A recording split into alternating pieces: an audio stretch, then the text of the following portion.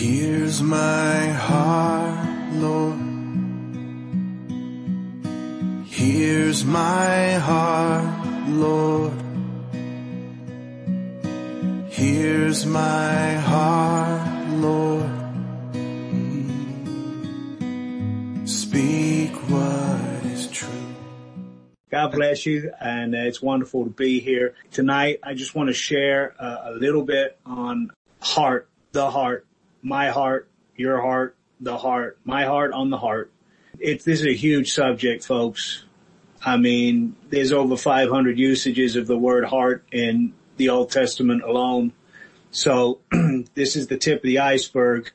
And I highly recommend you take some time just to look into this stuff, because God wants your heart. That's all he wants from you, is your heart. We've heard that the heart is been defined as the seat of thought, the thought life or the emotional life. Okay, I mean, yeah, I can see that, but there's a lot more to it than that. Let's open up our Bibles and start in Ephesians 3, and we'll be in chapter 3, verse 14. And every time I read this publicly, I ask that if you're going to pray anything for me, pray this first, okay? This is what I want you to pray for me. Not that I'm dictating to you, but I would really appreciate it if you prayed this. It says, for this reason I bow my, verse 14, this reason I bow my knees to the Father. And I'm in the REV because I just love the work that John Shainheit has done here. From whom every family in heaven and earth is named, that according to the riches of his glory, he would grant you to be strengthened with power in the inner self by means of his Spirit, so that Christ would live in your hearts through trust, and that you, having been rooted and grounded in love, may be able to comprehend with all the holy ones, that's you guys, what is the width, the length, the height, the depth, and thus to know the love of Christ that surpasses knowledge, so that you are filled with all the fullness of God. Isn't that wonderful? Good night. Thank you. That's it. We could walk away right now, right? You could spend your entire life trying to live that out. Phrase, he would grant you to be strengthened with power in the inner self by means of his Spirit thusly. This prayer started in Ephesians 3:14. We know, we just read it. And this is the first part of the prayer in which Paul is praying for something for the believer.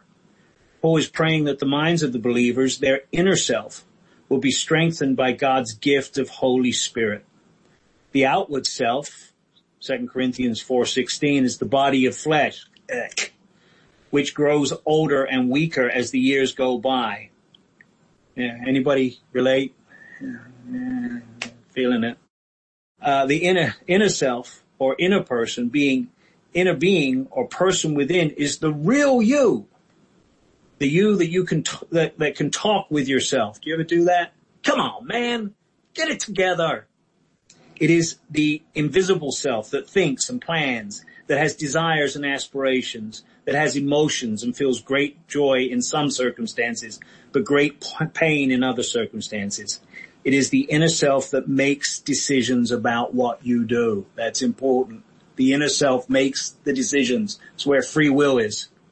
Paul also speaks of the inner self in Romans 7:22-23, 2 Corinthians 4:16, and we'll be reading those later. In Romans 7:22-23, Paul refers to his inner self and calls it his mind, my mind. It is sometimes taught that the real you is the Holy Spirit residing in the born-again believer, but that is not accurate and can be shown from all three verses in which Paul uses the phrase inner self. Ephesians 3:6 makes it clear that the inner self is not spirit, because the inner self is strengthened by the Spirit. Furthermore, in the last part of the sentence in Romans 7:22-23, Paul describes his inner self as my mind. Also in 2 Corinthians 4:16, the inner self is renewed every day, whereas the Holy Spirit, it don't need to be renewed. It is the mind that needs to be renewed, as Romans 12:2 states. The word renewed is the same in Romans 12:2 as in 2 Corinthians 4:16, except in Romans it is a noun, and in Corinthians it is a verb, renewing. The inner self is the self that makes decisions and drives the thoughts and actions that people will be judged for on the day of judgment. Dun, dun, dun. Whew. Here in Ephesians 3, Paul prays for believers and asks that their inner self be strengthened with power by the gift of Holy Spirit. Indeed, a person's mind and willpower can be strengthened in many ways as the Spirit works in them. God works in the believer both to want to do and to do his good pleasure. Philippians 2:13. And very often that working is through the gift of Holy Spirit in the believer. It is through the gift of Holy Spirit that God and or Christ often gives revelation to the believer. Also, Christians can feel the presence of Holy Spirit when they speak in tongues and interpret or prophesy, or occasionally feel the Holy Spirit actually empowering their body. All these activities of God and more work in the believer and can strengthen their mind.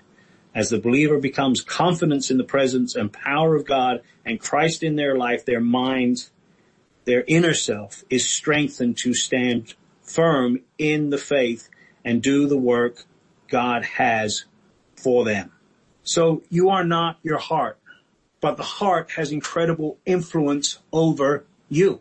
You carry it with you wherever you go. The true you is the one on the inside looking out. You ever had that experience? Kind of like, the psychologists call it disembodiment syndrome, and it can get very severe. But I think all of us have had that experience of your mind. You're looking outside of your body. It is your self-awareness, that inner man. It is your sentience, where free will resides and choices are made. And it's the you that will survive the gathering together and the bema and will live in a new body forever. You know, people say, well, will I be me? Yes, absolutely. You will be you in so much as, you know, you're always changing, right? You're always different. The person you are yesterday is going to be different from the person you are tomorrow, but you're still you. 1 Corinthians 3 verse 12. But if anyone builds on the foundation using gold, silver, costly stones, wood, hay, straw, each one's work will become plainly seen, for the day will make it clear, because it will be revealed by fire, and the fire itself will test each one's work and show what kind it is. If anyone's work that is built on it remains, he will receive a reward. If anyone's work is burned, he will suffer loss, but he himself will be saved. But it is like he has escaped through a fire. You get the image, right? Go through that fire and all that chaff gets burnt away. And this, of course, is talking about the bema. Ezekiel 36:25. I will sprinkle clean water on you, and you will be clean. I will cleanse you from all your filthiness and from your idols. I will also give you a new heart, and will put a new spirit inside you. And I will take away the stony heart out of your flesh, and I will give you a heart of flesh. Give you a heart of flesh as opposed to a heart of stone. I will put my spirit inside you and cause you to walk in my statutes, and you will keep my ordinances and do them. A new spirit and a new heart, but you are still you. You survive. The heart has incredible influence on you.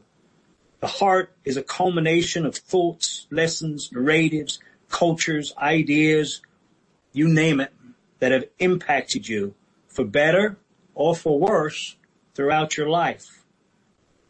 We certainly have certain personalities and certain drives, possibly genetically predispositions.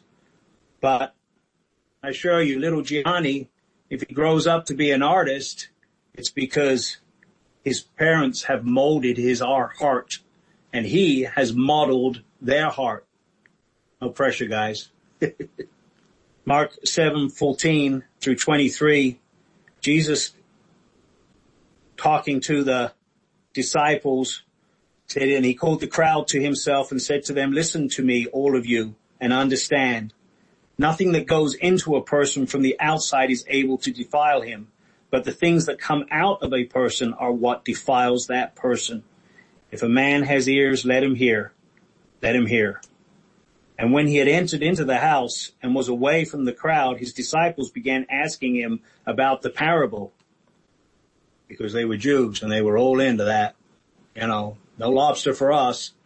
And he said to them, so do you also not understand? Do you not understand that whatever goes into a person from the outside is not able to defile him, because it goes not into his heart, but into his stomach, and then goes out into the sewer?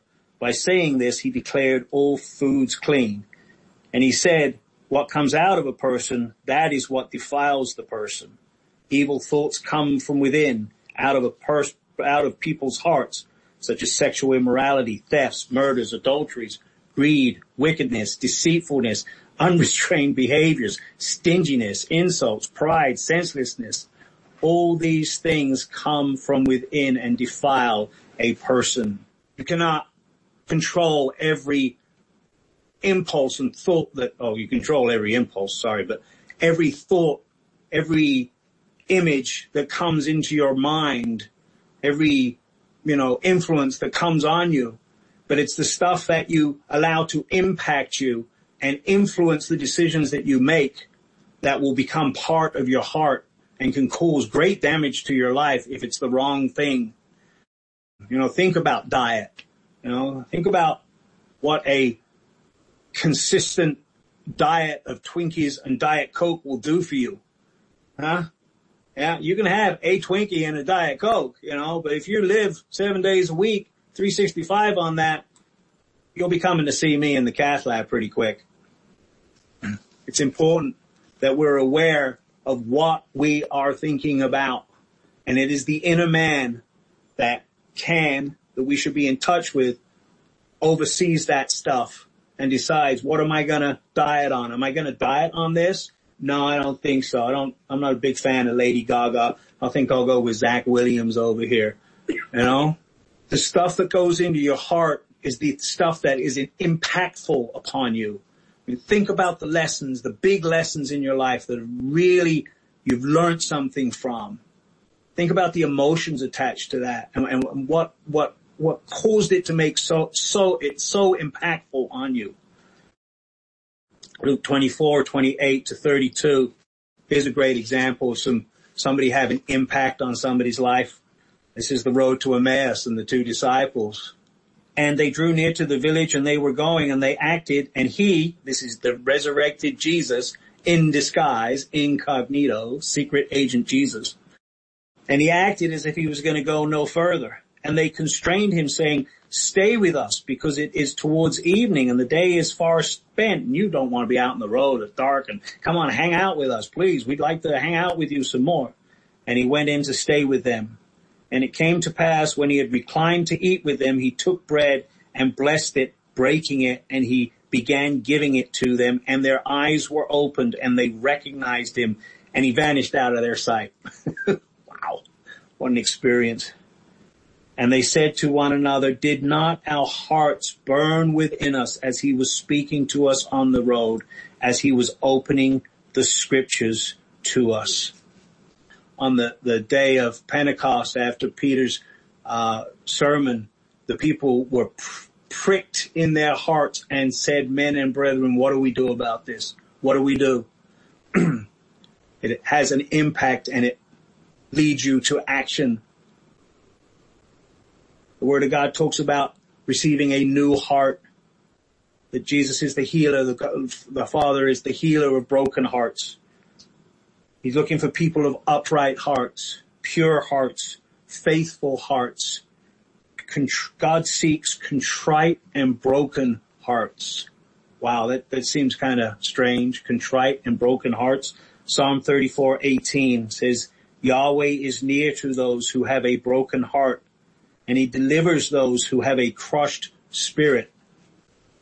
Isaiah 57:15 says, for this is what the high and lofty one who inhabits eternity, whose name is holy, says. Listen to this guy. I dwell in the high and holy place with him who is of a contrite and humble spirit, to revive the spirit of the humble and to revive the heart of the contrite. Why? Why is God looking for broken and contrite hearts? Because the heart of man in its natural state is twisted. It's perverse.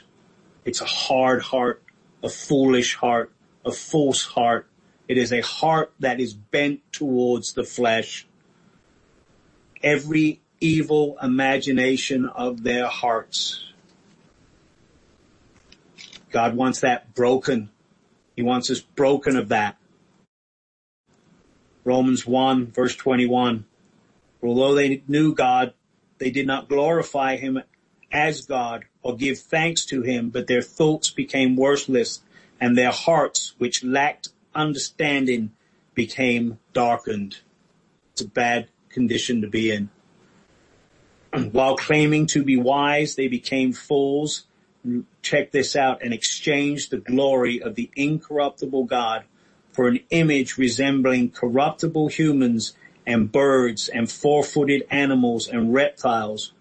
Therefore, God gave them over to the lusts of their hearts, to impurity, with the results that they dishonored their bodies with each other. They exchanged the truth of God for a lie and showed devotion and served created things rather than the Creator, who is blessed forever. Amen. Man's heart wants to rule. He wants to be in charge of himself. He wants to be God. And it begins with exchanging that for the true God, an idol, creating an idol in your heart. Remember that. We'll be coming back to that point in a minute. Romans 7, again, we're talking about the heart of man in its natural state, why it needs to be broken. Verse 14, for we know that the law is spiritual, but I am of the flesh, having been sold into slavery under the power of sin. For I do not understand my own actions. Now this is Paul. This is his inner man surveying what's going on in his heart and in his life. I hope you've had this experience.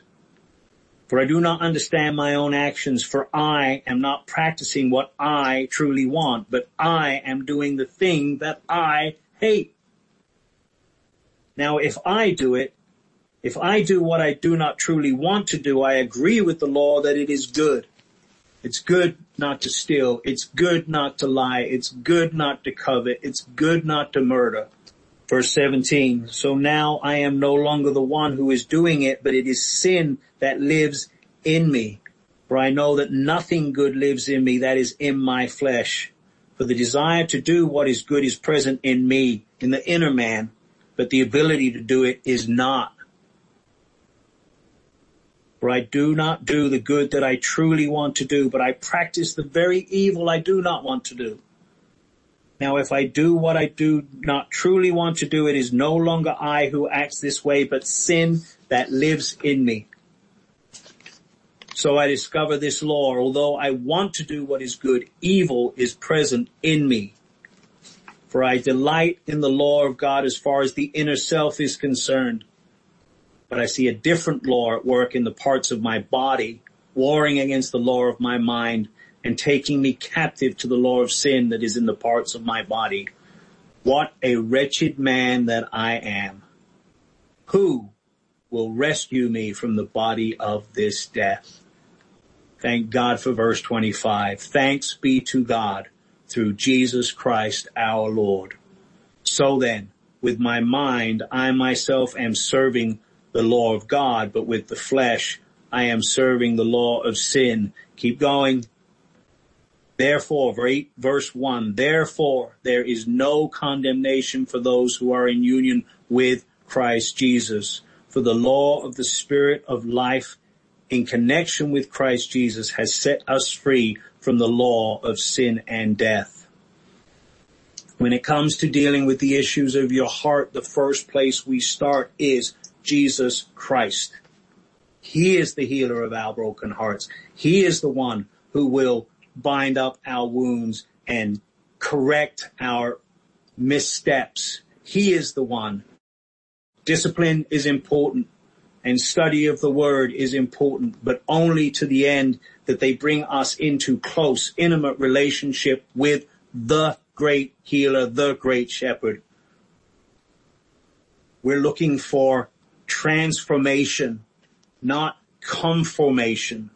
We don't squeeze from the outside, but we want to be transformed from the inside by that Spirit within acting on our hearts. God knows our hearts. He knows every hair on our head. He knows every thought that goes through your heart, through your mind. Good Lord. If you guys knew every thought that went through my mind, I guarantee you'd want nothing to do with me. God knows every thought, and he loves us anyway. 1 Samuel 6:17, I'm sure you know this verse, but Yahweh said to Samuel, do not look on his appearance or on the height of his stature, because I have rejected him. For God does not see as a man sees, for men see the outward appearance, but God sees the heart. Solomon, in his prayer of dedication to the temple, in 1 Kings 8:37, 40 said, 37 through to 40 said, if there is famine in the land, if there is pestilence, if there is blight, mildew, locust, or caterpillar, if their enemy besieges them in the land of their cities, whatever affliction, whatever sickness there is, whatever prayer and supplication is made by any person or by all your people Israel, everyone who knows the affliction of his heart and spreads out his hands towards this house, then you hear in heaven your dwelling place and forgive and act and give to every person whose heart you know according to all his ways, because you, only you, know the hearts of all the children of men, that they may fear you all the days that they live in the land that you gave our fathers. Only God knows your heart. Only God knows your heart. If people tell you, I know your heart, I know what you were thinking. No, only God knows your heart. Now, don't get me wrong. I mean, if you sneak into my house and steal something, I kind of got an idea there might be something wrong with your heart. But, as far as the specifics, only God knows your heart. And even the devil doesn't know your heart. This is God's unique ability. He knows your heart. And he loves you anyway. That was a very good start for Solomon. But if you read on, things with Solomon did not end well. You don't have to turn there. But in 1 Kings 11, we read in verse 4, for it came to pass when Solomon was old that his wives turned his heart after other gods. King Solomon had over 700 wives, I think, 300 concubines. And his heart was not wholly devoted to Yahweh his God, as was the heart of David his father. King David. 1 Samuel 13:14 and Acts 13:22 say that David was a man after God's own heart. Now, if you know David and you know his record, there's the incident with Bathsheba. That was not cool. He had Bathsheba's husband murdered, basically, put in a dangerous position in the front lines, so that he was vulnerable and ended up getting killed. And then he took Bathsheba. There was the numbering of Israel. David was a man of war. He was called a bloody man. And yet God says he was a man after his own heart. Why? Why would God say that about such a man? Mark 7:28. It says, one of the experts of the law came and heard them disputing one another. When he saw that Jesus had answered them well, he asked them, what commandment is most important of all? Jesus answered, the most important is, hear, O Israel, the Lord our God is Lord alone. One Lord, one God.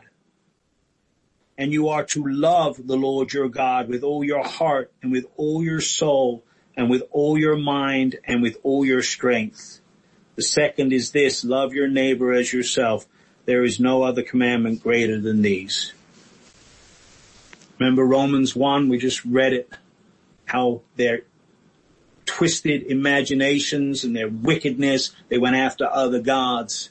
And then you read the history of Israel, and this king did evil because he went after other gods, and this king did evil and because he went after other gods. And Moses goes up the mountain, and next thing you know, there's a golden calf and people dancing around naked.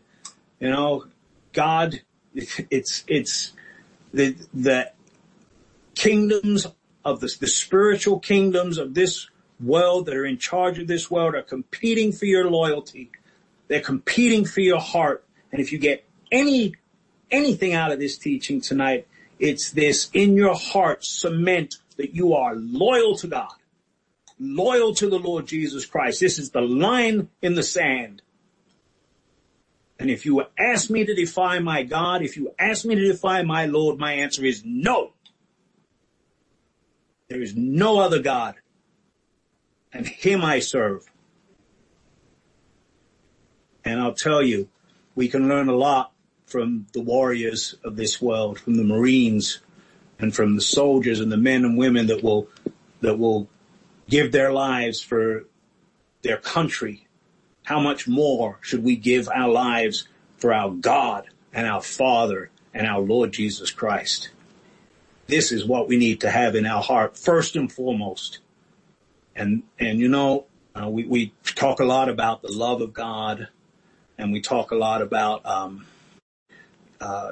these attributes. But for me personally, the thing that I really locked onto in my heart and in my mind that had the most impact was he is my God and he is my Lord.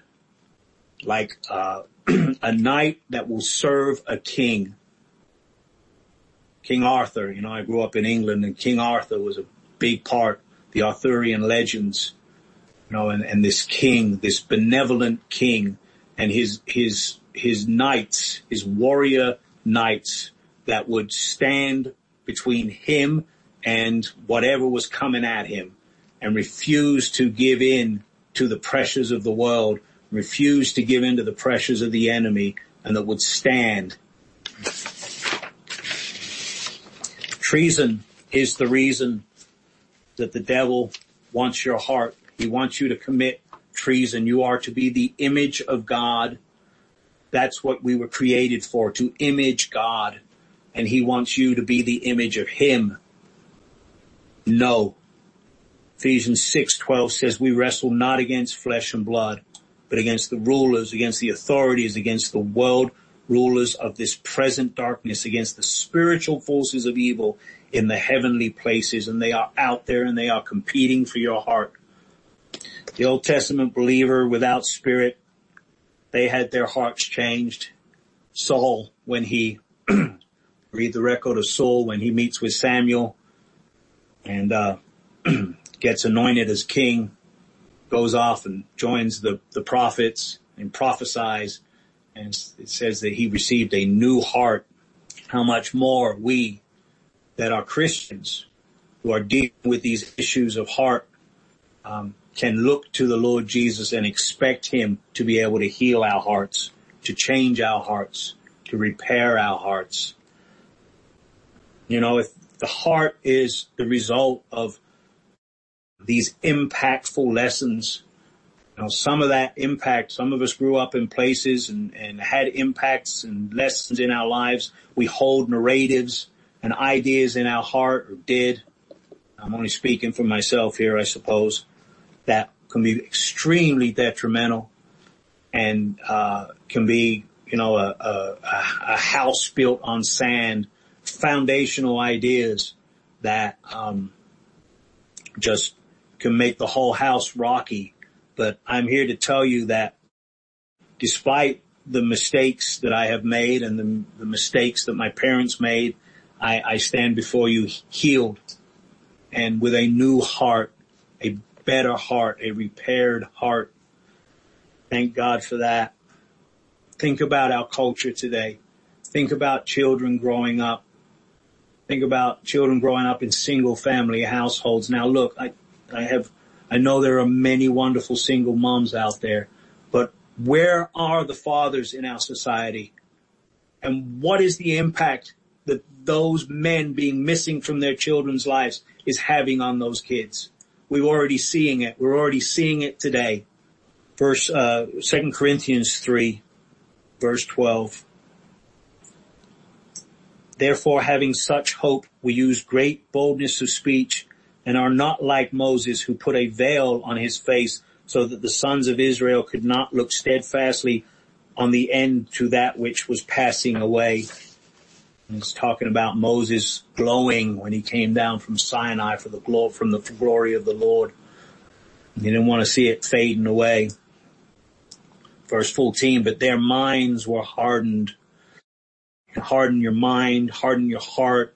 And when we read words like mind and heart in the Bible, and we think about how this whole system, this whole design is integrated, your mind and your heart and your thoughts and your emotions all work together. And sometimes it's very difficult to separate the one from the other, and a lot of times you don't have to, okay?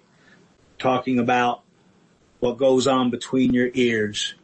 But no, always you have that free will, and you have the ability to monitor what's going on.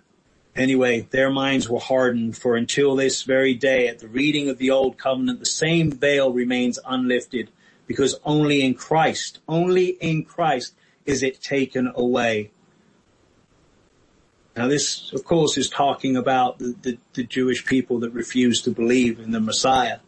But, there are many veils, many things, many issues that are covering and suffocating the righteous hearts, or the ability of the heart to be righteous, I guess I should say. Verse 16, but whenever anyone, that's a big invitation right there, turns to the Lord, the veil is taken away. Now the Lord is the Spirit, and where the Spirit of the Lord is, there is freedom.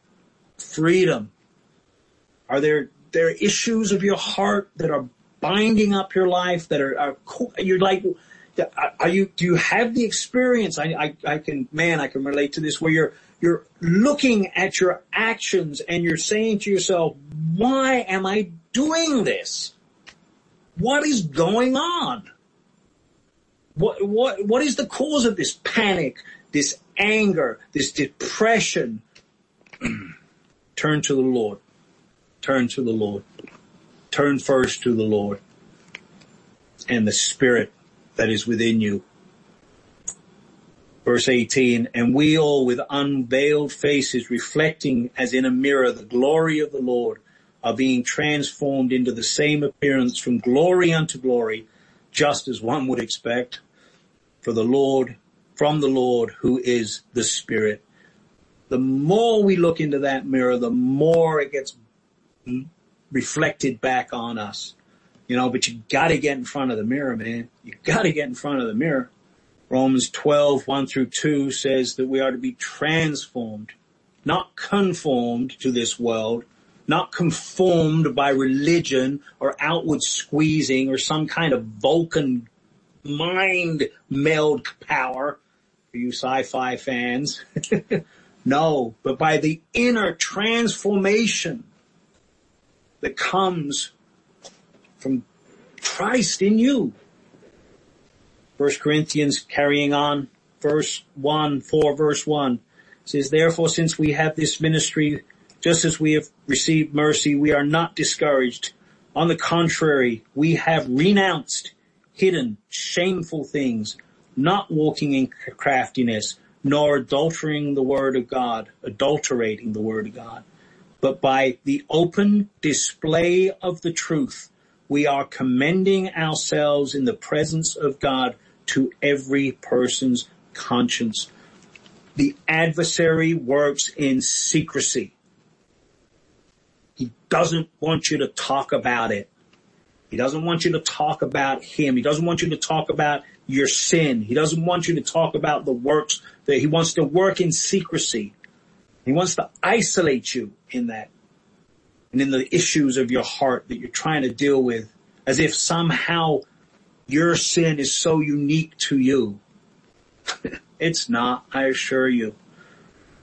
You know, I don't know if you've ever been to any of these 12-step organizations like AA or Al-Anon or CODA. And I know a lot of people, Christians are like, no, they don't define it as the higher power. They don't, well, first of all, you get to define what that higher power is based on, whatever you want to define it as.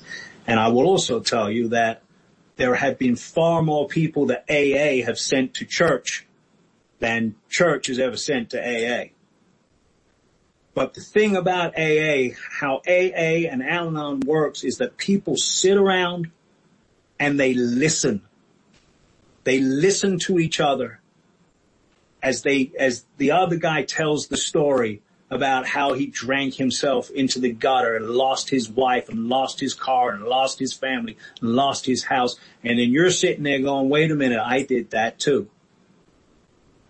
I did that too. And then all of a sudden you're not so isolated. All of a sudden, hey, maybe what he did to deal with that situation, I can do also.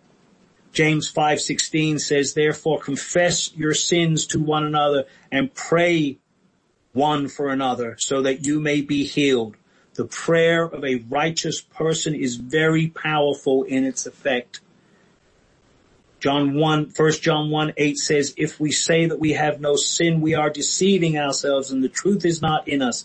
If we confess our sins, he is faithful and righteous to forgive us our sins and to cleanse us from all unrighteousness. If we say we have not sinned, we make him a liar and his word is not in us. Ephesians 4, therefore, verse 25, therefore putting away falsehood, each one is to speak the truth with his neighbor because we are members one of another. Talk to each other. Be honest with each other and yourself. You cannot be delivered until you admit you have a problem. That's step one. Back to 1 Corinthians 4. And, I just want to say, look, I understand that there is a history of authoritative abuse within the Christian church, that people have used each other's sin as leverage against you or to shame you. Or I understand that, but you got to have people that you trust, that you can talk to, brothers and sisters, and that requires you taking a risk and reaching out and talking. And look, I know what a sinner I have been and am. And if you need someone to talk to, you can call me. I guarantee you can call Gary Lee or Doug Seibert. There are years of experience here available to you. And if you want it, we want to help. We do. Okay, verse 3 of 2 Corinthians 4. But even if our good news is veiled, it is veiled to those who are perishing, in whom the God of this age has blinded the minds of those who do not believe, to keep them from seeing and shining forth the light of the good news of the glory of Christ, who is the image of God. For we do not preach ourselves, but Christ Jesus as Lord, and ourselves as your servants for Jesus' sake, because it is God who said, light will shine out of darkness, who has shined in our hearts to provide illumination by way of the knowledge of the glory of God, which is on the face of Christ Jesus. Verse 7 says, we have this treasure in earthen vessels, so that the exceeding greatness of the power will be of God and not of ourselves. We are pressed on every side, yet not crushed, perplexed, confused, yet not driven to despair, persecuted, yet not forsaken, struck down, yet not destroyed, always carrying around in our body the putting to death of Jesus, so that the life of Jesus can be made visible in our body. Dealing with some of this heart stuff can be hard. It's emotional. Folks, I've said this before. People don't believe me. I spent 2 weeks paralyzed on a sofa. Couldn't move. After making a realization of an issue that I was having, a heart issue that I had to deal with, that was sinful, that was impacting me negatively. And it was devastating. But what did Jesus have to carry? What did Jesus have to deal with? Carry his suffering so that we can look to what he got to.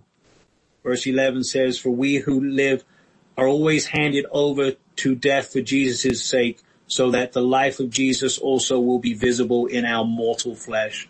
So then that death keeps working in us, but that life in you. But since we have the same spirit of trust as that shown in what has been written, I believe, therefore I speak, we also believe and so also speak, knowing that the one who raised the Lord Jesus will raise us up also to be with Jesus, and will bring us along with you into his presence. For all things are for your sake, so that grace, as it is spreading to more and more people, may cause thanksgiving to abound to the glory of God. So we are not discouraged. It can be difficult, sorrowful, godly sorrow, repentance, change can be difficult, but we will not be discouraged. We know that it is God who is working in us to will and to do of his good pleasure. On the contrary, even though our outward self is wasting away, yet our inner self is renewed day by day. For our light momentary affliction, when you compare it to eternity, is producing for us an everlasting weight of glory beyond all measure. Because we do not look at the things that are seen, but at the things that are not seen. For the things that are seen are temporary, but the things that are not seen are everlasting. And I want to close with the commentary from the REV, seeing as John Schoenheit's commentary started this. I'm going to end it with his commentary on Ephesians 3:17, which I thought was just amazing in this light. It is unfortunate that this phrase is somewhat divorced from the previous phrase by the Ephesians 3:17 verse break, because the two phrases are integrally linked, and the first is essential to the meaning of the second. The more complete idea is that God would grant you to be strengthened with power by his Spirit in the inner man, so that Christ would dwell in your hearts through trust. It is as the believer is strengthened by God's power and both feels it in his life and manifests it out into the world that their trust in Christ is solidified and Jesus becomes more living and real to them. Every believer has Christ in them because they have the gift of Holy Spirit born in them, but not every believer has Christ dwelling, living or residing in their heart. Furthermore, in their hearts, because they really trust him. In fact, sadly, many Christians feel quite distant from Jesus Christ. Furthermore, for most Christians, simply having an intellectual knowledge about the Bible and Jesus Christ does not produce the fullness of trust in Christ that is really satisfying to the soul. That kind of real depth of trust cannot be attained by just study, but by knowledge combined with action and experiencing God's power. No wonder Paul prays that Christians can be strengthened with God's power so that they will trust Christ to such a degree that he really lives in their heart. This verse is a prayer and a call for Christians to not be content with just having a head knowledge of Jesus Christ, but having a deep trust in him because of having to rely on his power and see it work over and over. Romans 10 verse 8. On the contrary, what does it say? The message is near to you, in your mouth and in your heart. That is the message of trust that we are proclaiming. Because if you confess with your mouth Jesus is Lord and believe in your heart that God raised him from the dead, you will be saved. For with the heart a person believes, resulting in righteousness, and with the mouth confession is made, resulting in salvation. For the scripture said, says, whoever believes in him will not be put to shame. Amen. I am found, I am yours, I am loved, I'm made pure, I have life, I can breathe, I am healed, I am free. Here's my heart, Lord. Here's my heart, Lord. Here's my heart, Lord. Speak what is true. 'Cause I am found, I am yours, I am loved, I'm made pure, I have life, I can breathe, I am healed, I am free. 'Cause you are strong, you are sure, you are light, you endure.